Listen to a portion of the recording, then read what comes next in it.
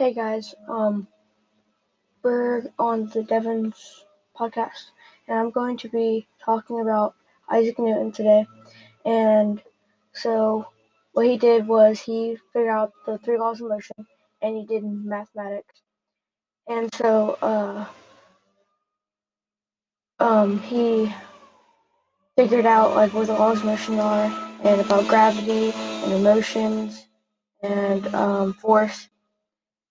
And so, and he invented the branch of the mathematics, Newton calculus, yeah, and um, he also, I think, the only reason why the three laws of motion, or why he made it, is because it could help people discover in space about stuff and how force helps travel and